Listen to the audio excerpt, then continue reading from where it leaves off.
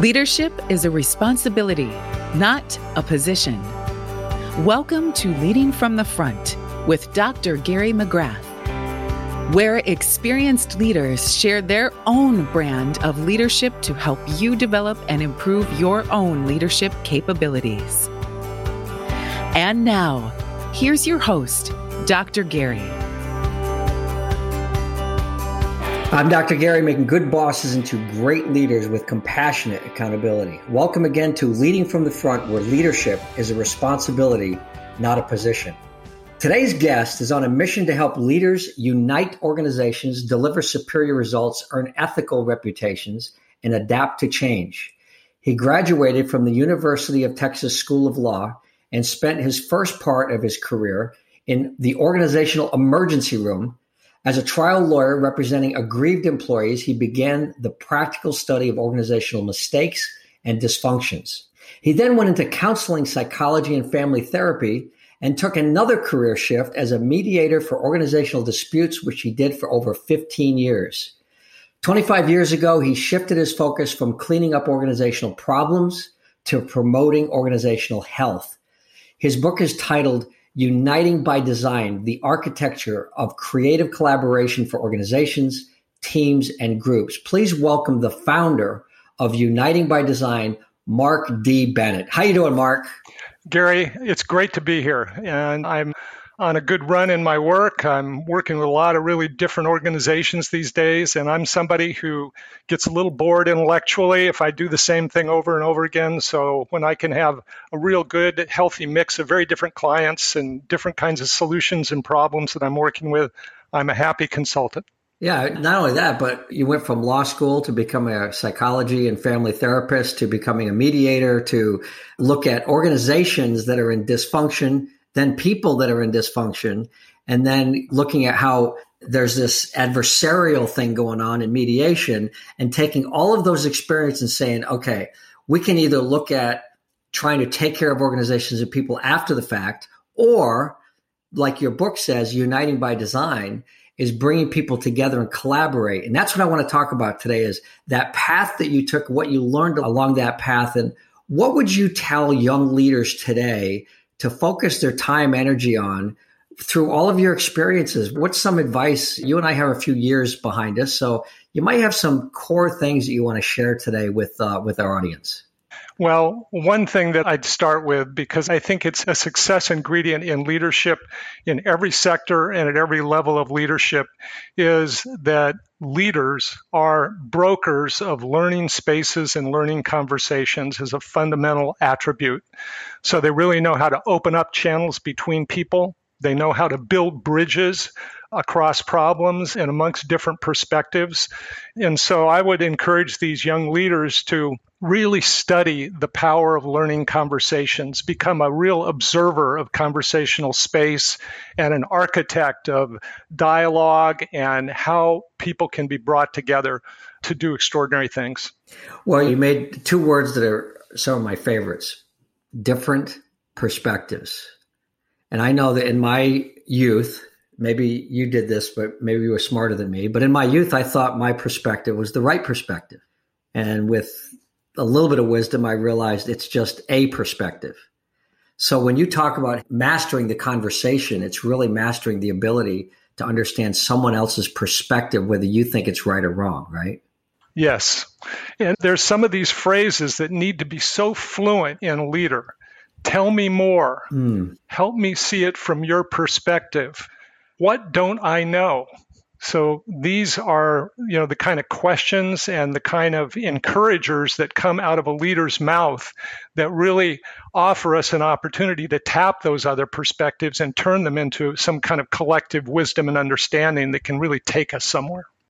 That reminds me of a question that I read in an HBR article recently that talked about leadership integrity and having this question in our mind when something hits us that, pretty much doesn't make sense. If you say something to me that doesn't make sense, rather than fighting with you about my position, to ask myself the question, if I don't know why you believe what you believe, how do I know I'm wrong or you're right? How do I know? if I don't understand why you believe what you believe, because we often take the position of your perspective, oh, okay, I got that, but I don't go behind the scenes. And I think that's what you're saying is really dig into the conversation and understand the meaning behind what people are saying, not just taking the words at face value. Is that a fair thing? That's right. We treat the perspective where somebody's standing as the bottom line, and what's really important that we need to know is the backstory. How did they get to that conclusion? And that's where we often can learn a tremendous amount.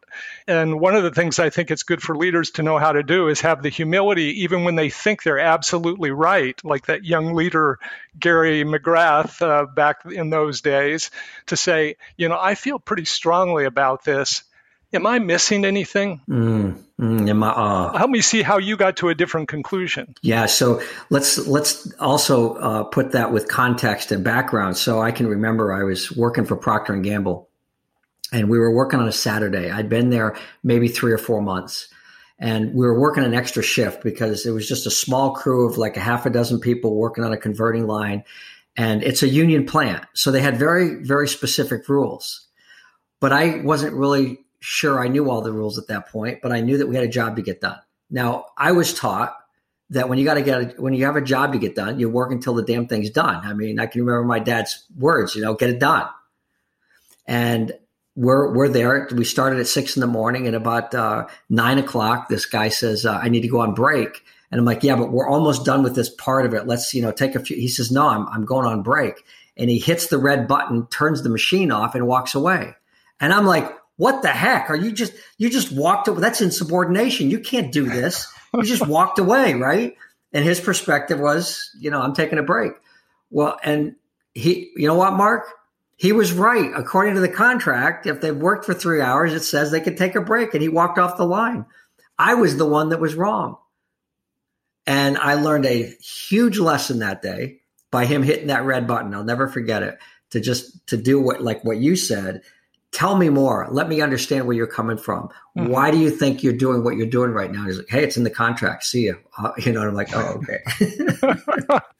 So another thing that I would tell that young leader that you were asking me to advise is for them to never underestimate the power of stories, because we learn through stories, and stories communicate so much. They animate our understanding. They anchor in people's memories in a way that even the most eloquently stated words can never quite accomplish. So you painted the vivid image of the red button and the fist going down on the button and the flummoxed young executive standing there, kind of looking with his jaw dropped, kind of trying to figure out what just happened to him. So all that is, those are life lessons. Those are, and they can be life lessons for other people too.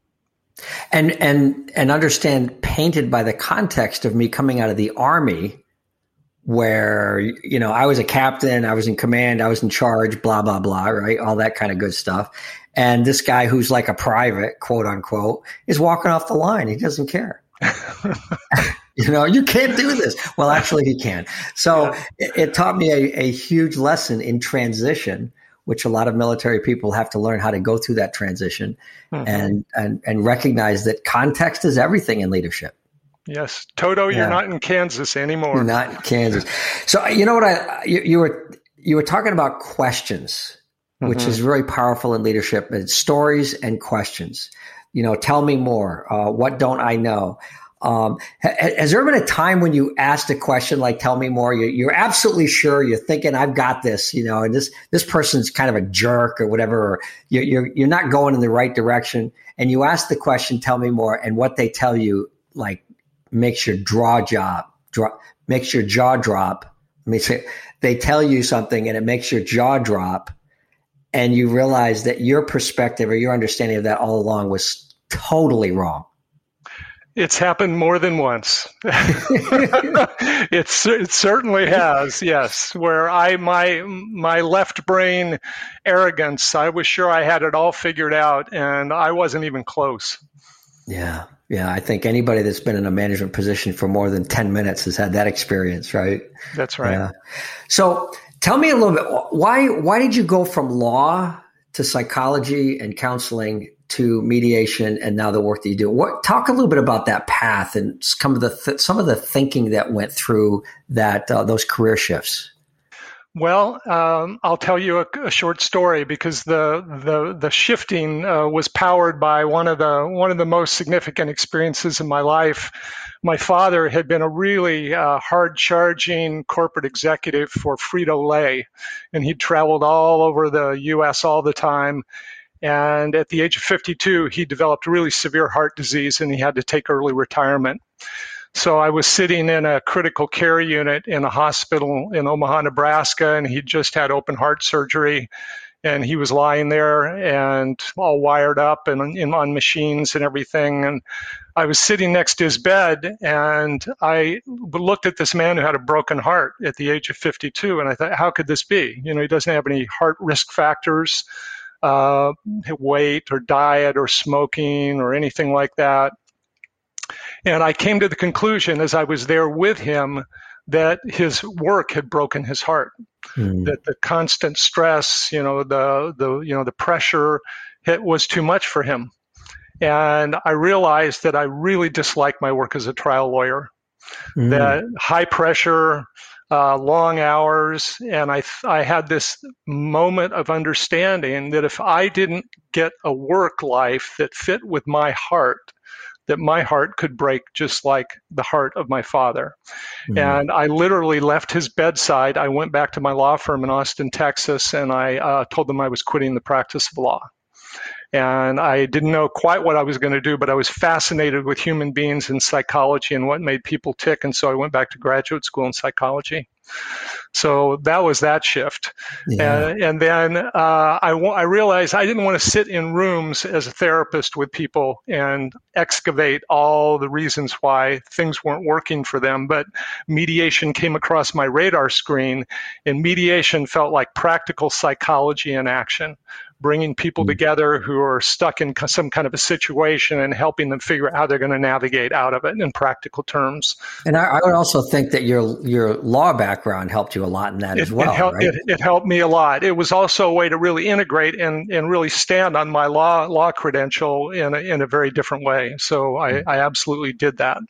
So those were those two navigations. And then I think I sat in one too many mediation session, realizing that I was sitting downstream of people's poor decision-making and bad choices, helping them clean up messes. And I wanted to do something that was more proactive and forward-moving. And that led me out of the mediation field into organizational consulting and leadership development and everything else that's come since then. Otherwise known as dysfunctional prevention. That's true.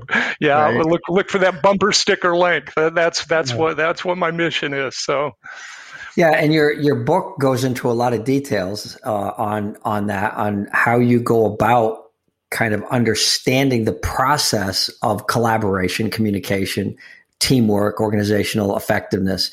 Talk a little bit about that. How did there's a lot of stuff in this book. I mean, there's a lot of wealth in this book, Uniting by Design. How did you bring all that together? Well, I guess I've got to tell you one more piece. And Gary, this ties back to that question that I've still got in the back of my mind about what would you tell the young leader?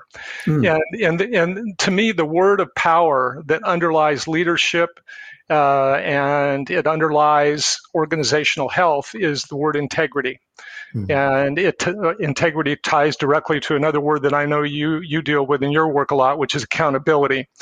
So I have been asking people in my decision-making workshops for the last 20 years or so, what does a leader with integrity look like?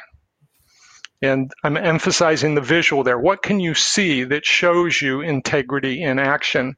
And I've asked that question all over the world. I've asked it in all kinds of organizations and in different cultures, and I get remarkably similar answers no matter where I ask that question.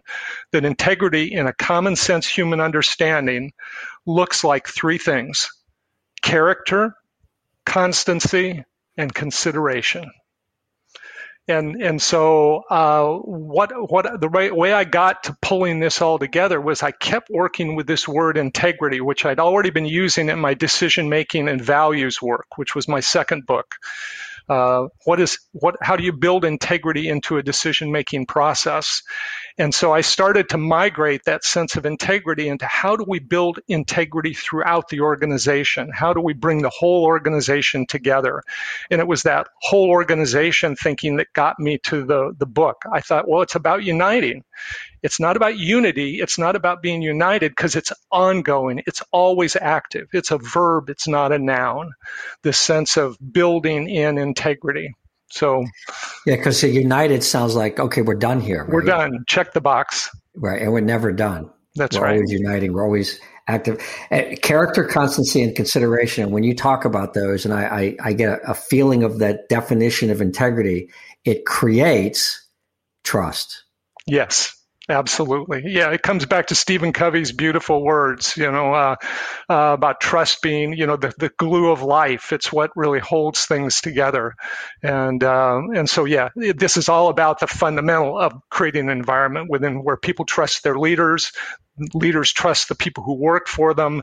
And there's that speed of trust that Stephen M.R. Covey created a book around. That's what we get. Then we get the speed of trust. We reduce the friction. We liberate the creativity, the candor, the truth-telling, the ability to admit and learn from mistakes. All those things begin to break for us. And then we've really got something. So let's fast forward now in the work that you're doing now to go into an organization and have you had some experiences in talking to leaders when you talk about integrity? I'm sure you had this conversation, right? You're talking to a CEO, a president of a company. Let's talk about what this takes, this integrity, this accountability, this unification of the organization, character, consistency, and consideration. You ever had anybody go, yeah, we could use some of that around here? Well, usually it doesn't come quite quickly out of their mouth that readily. Not that fast, huh? Not that fast. But one of the ways I get people to do it is I have a little instrument that I use that I've developed that looks through the architecture of collaboration, and it's got integrity as one of the three elements in what I call a culture of collaboration. So when I ask people these questions, that's often where they start to fess up because they realize on a 1 to 5 scale, they can't rank their answer to this question as strongly agree. They have to say either I don't know, which is a 3, or I somewhat disagree that we have this. So right. It's within the answers to those questions that I start to get a little more of the acknowledgement that we've got room for improvement. Well, yeah, and I've when you work with this level of understanding, and it's like, well, so how's your integrity? We're not bad. It's not bad. It's like a 3.5 out of a 5 scale. You're like, okay, so when things aren't going well, what do we do with that other 1.5? Right? That's right. Yeah, you want the bank account of trust to be very fully deposited into, because you never know when you're going to have to call on that and ask people to believe in you or go with you on something. That's when you don't want to have the trust bank account be deficient. Yep. And again, I'll go back to you keep talking about Stephen Covey, and I was a 7 Habits of Highly Effective People trainer. I was a principle-centered leadership trainer in the 90s with the Covey Leadership Center. And all that stuff is still very relevant in how we interact, how we build relationships, and how we lead. Well, I'll tell you, that guy was all signal and very little noise. When I look back at his work, it's timeless, and he said so many things that are always worth remembering. And one of my favorites that I live by is begin with the end in mind. And I want to be a values-based person in my life. And at the end in mind, I always want my integrity to stand full in people's eyes. They may not agree with me. They may not like everything I did, but nobody doubts my integrity. Yeah, and the work that we do, and beginning with the end in mind, is habit 2. Not that I would know them by heart, but habit 1 is being proactive. But habit 2 is begin with the end, which applies both to the person, the team, the organization. It's looking into the future and saying, what are we creating? What's our mission? What's our future? And from a personal standpoint, beginning with the end in mind is having a personal mission statement. so that I can have the integrity of holding myself accountable against a standard that I've designed for myself. And the work that we do, and I know the work that you do, is to be able to help people understand clearly what that is so that they can start by holding themselves accountable before they even think about holding others accountable. Yes. And it's one of the reasons that I value true leadership so much, because when a leader has a grasp on these fundamental ideas that you've been talking about from the Covey work and from your work personally and mine, they are an instrument for good and powerful change in a positive way inside the organization. They become the straw that can stir the drink and really make other people better and capacitate things. So it's so important that they have those high standards. And unfortunately, we've both come in organizations where there are people in leadership positions with the titles, but they're not really leading people. No, in fact, I think we've talked about this. When I talk to people, I say, have you ever had a bad boss? And most people say yes. And I say, I get rid of them. That's my mission. Now, I want to make them into good bosses and into great leaders with compassion and accountability, as I opened up and said, that's our mission. But the fact is that there are bad bosses out there. And unfortunately, they're destructive. They hurt people. And I will do whatever I can to help them be better, at least get them to neutral, if not anything, but to ask them to remove themselves if they have to, because they're just not in a position of adding value to the people around them and to the world. And most of them aren't happy. Most of them hate it. They're not good at it, that are bad bosses. Have you ever run into somebody like that? I have. I sure have. And another thing that I like to talk to my organizational clients about when we think about bosses, we don't want to only think about the C-suite, but we want to think about the first line supervisors. I call them the organizational first responders. There's a lot of stuff that arises in an organization when you have a boss at the first line who's got good listening skills, good conflict management and conflict resolution skills, and is willing to face things with problem employees and not just sort of kick the can down the road.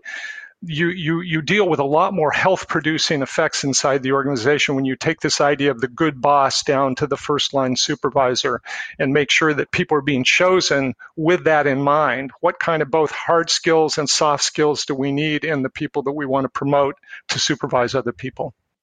Yeah, and if they don't have them, which a lot of organizations, especially mid-market and below, are not training their leaders, and they're giving them the responsibility of leadership and management without the skills. And unfortunately, it's the employees that suffer. And it's not the supervisor's fault. We're asking them to do a job we're not training them to do. It'd be like me saying to you, I want you to drive a tractor trailer, 70 miles an hour down the interstate, and you've never driven one. Somebody's going to die. That's not good to put people in that kind of responsibility without training. And that's what we get to do, right, Mark? Right. And the common pattern is that people get promoted because they've got some technical competence. They know about the job, but they don't know about people. They don't know really how to work with people and have the right level of patience and firmness and the ability to ask those questions we started the podcast with. Help me understand. Help me see this through your perspective. How do those people build enough psychological safety that people will come to them and tell them the truth? And not be dancing around or being afraid that they're going to make the boss unhappy by bringing bad news. Well, and you just brought up this idea again of perspective and the mindset, the internal perspective of somebody in that new role is that they have to have the answer. The technical competency is required because they're supposed to have the answer. And the fact is that you talked about this, is drawing the answer out of the people that are there is what the leadership is. It's not that they have the answer, but they have to change their mindset, their perspective on what their role is, and give them the skills to coach, to ask questions, to listen, to run meetings, to organize things. You've got to give them all those skills. We throw them into these positions, and I feel bad for them because it's not their fault. They don't know how to do it. They're doing the best they can. And, but I love it in some ways because if everybody was trained, they wouldn't need us, Mark. So that's what we get to do, So talk a little bit today on what you're doing with organizations specifically. What are some of the things that you're helping organizations to overcome their challenges, their dysfunctions, to do that uniting thing, to be united, to achieve better leadership? What kinds of things are you doing? Well, I want to tie your question directly to my work with values and decision making. One of the things I'm doing to help organizations that in almost every case they're bringing me in these days is asking them to go back and look at their statement of core values. And I want them to do one of two things. I want them to re-embrace those core values and really talk about how they're making them actionable in their planning, in their promotion, in their evaluation of key employees. Or I want them to take out a white piece of paper and say, okay, we have had this, but let's put it aside. How do we build our values architecture from here forward? And we may bring these values over and continue to use them, but let's challenge ourselves to think about what really we want to define our culture, the way we treat each other, the way we treat the people we serve. And so I'm helping people with these value statement makeovers. And there are three levels to it. Most people keep the big words, fairness, quality, excellence, teamwork, but I really want them to visit the definition and make sure that it's well defined for the current environment. That's number one. Number two, I like them to come up with a set of a few 3 to 5 action principles underneath that definition that answer the question of what does integrity look like? If we're being in integrity, how are we behaving? What kinds of things are we doing? And then finally, with some of my clients, some don't have the patience, but if they'll work with me, I like them to take one more step and then come up with a set of concrete supporting and detracting behaviors that they know are realistic to happen inside the organization, both the things we want and the things that we know happen sometimes and we want to avoid them and we want to get people to stop doing them. Yeah. So I'm going to take this just so that we're really clear about and you tell me if this sounds right. So our value is we're going to respect each other. Okay. Mm-hmm. The description is that we're going to treat others as we want to be treated and really treat each other with respect and with compassion and caring and all that stuff. That's kind of the description of the definition. Mm-hmm. Mm-hmm. And when I get to the behavior, when I get all the way down to the behavior, it's when I walk into your office and I say, do you have a minute? And you say, yes. You turn from the computer, you stop looking at the computer, you take your fingers off the keyboard, you face me, and you engage my eyes with your eyes.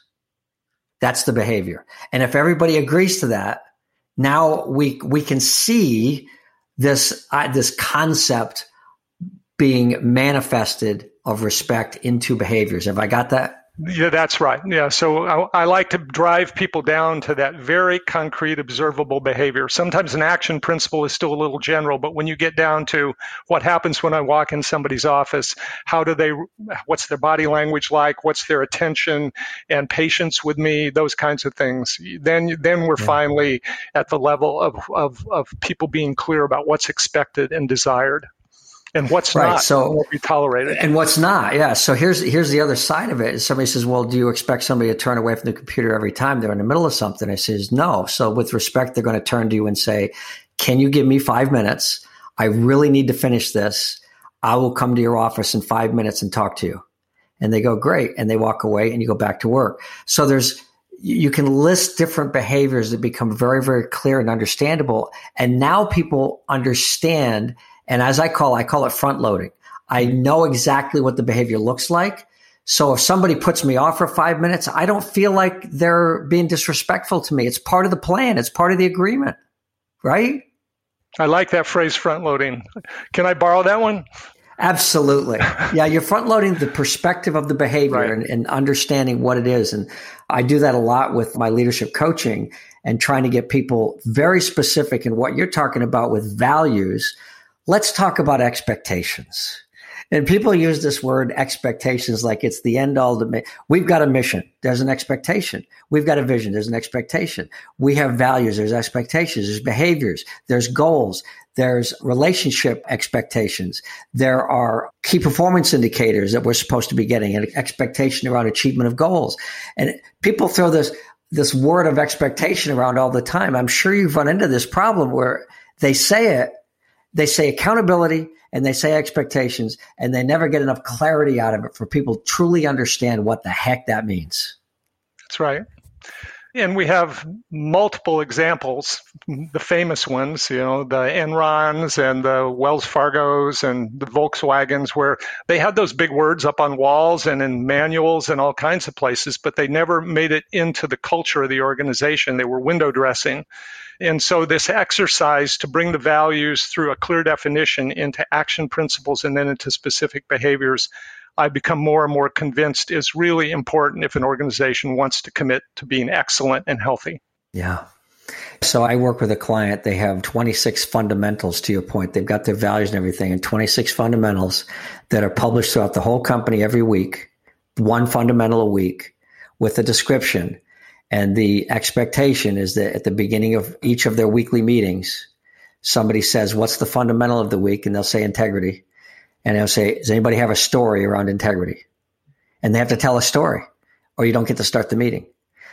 So that has become a part of their culture, is the fundamentals. To your point, is taking those 3 behaviors.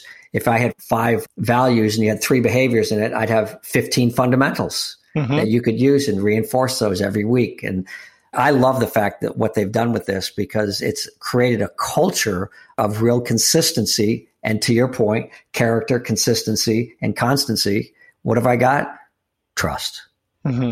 That's right. Yeah, trust is the bottom line. Yep. So I'm going to ask you my final question. I always ask everybody, Mark. And if you've listened to my podcast, you already know the question. And if you haven't, it'll be a surprise, but I think you'll have the answer.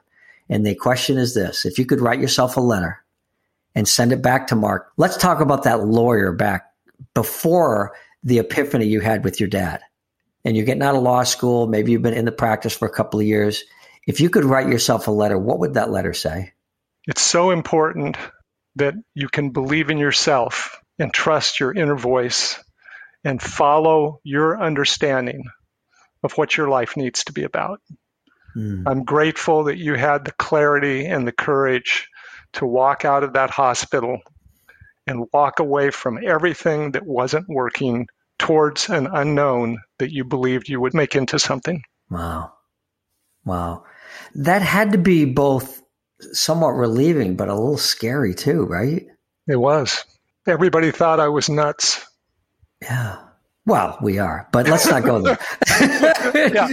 Yeah. Entrepreneurs, we're all nuts. Maybe not DSM-5, but... Right. Yes. But yeah, to just cut the cord like that had to be scary and jumping into the abyss. But I'm proud of you, and you're a model for other people to consider that and follow your heart, and you're doing well, and you've done some great things. You've written a couple of books now, and we get to sit here and have a podcast and hope people will listen to it. So it's all good. Life is good.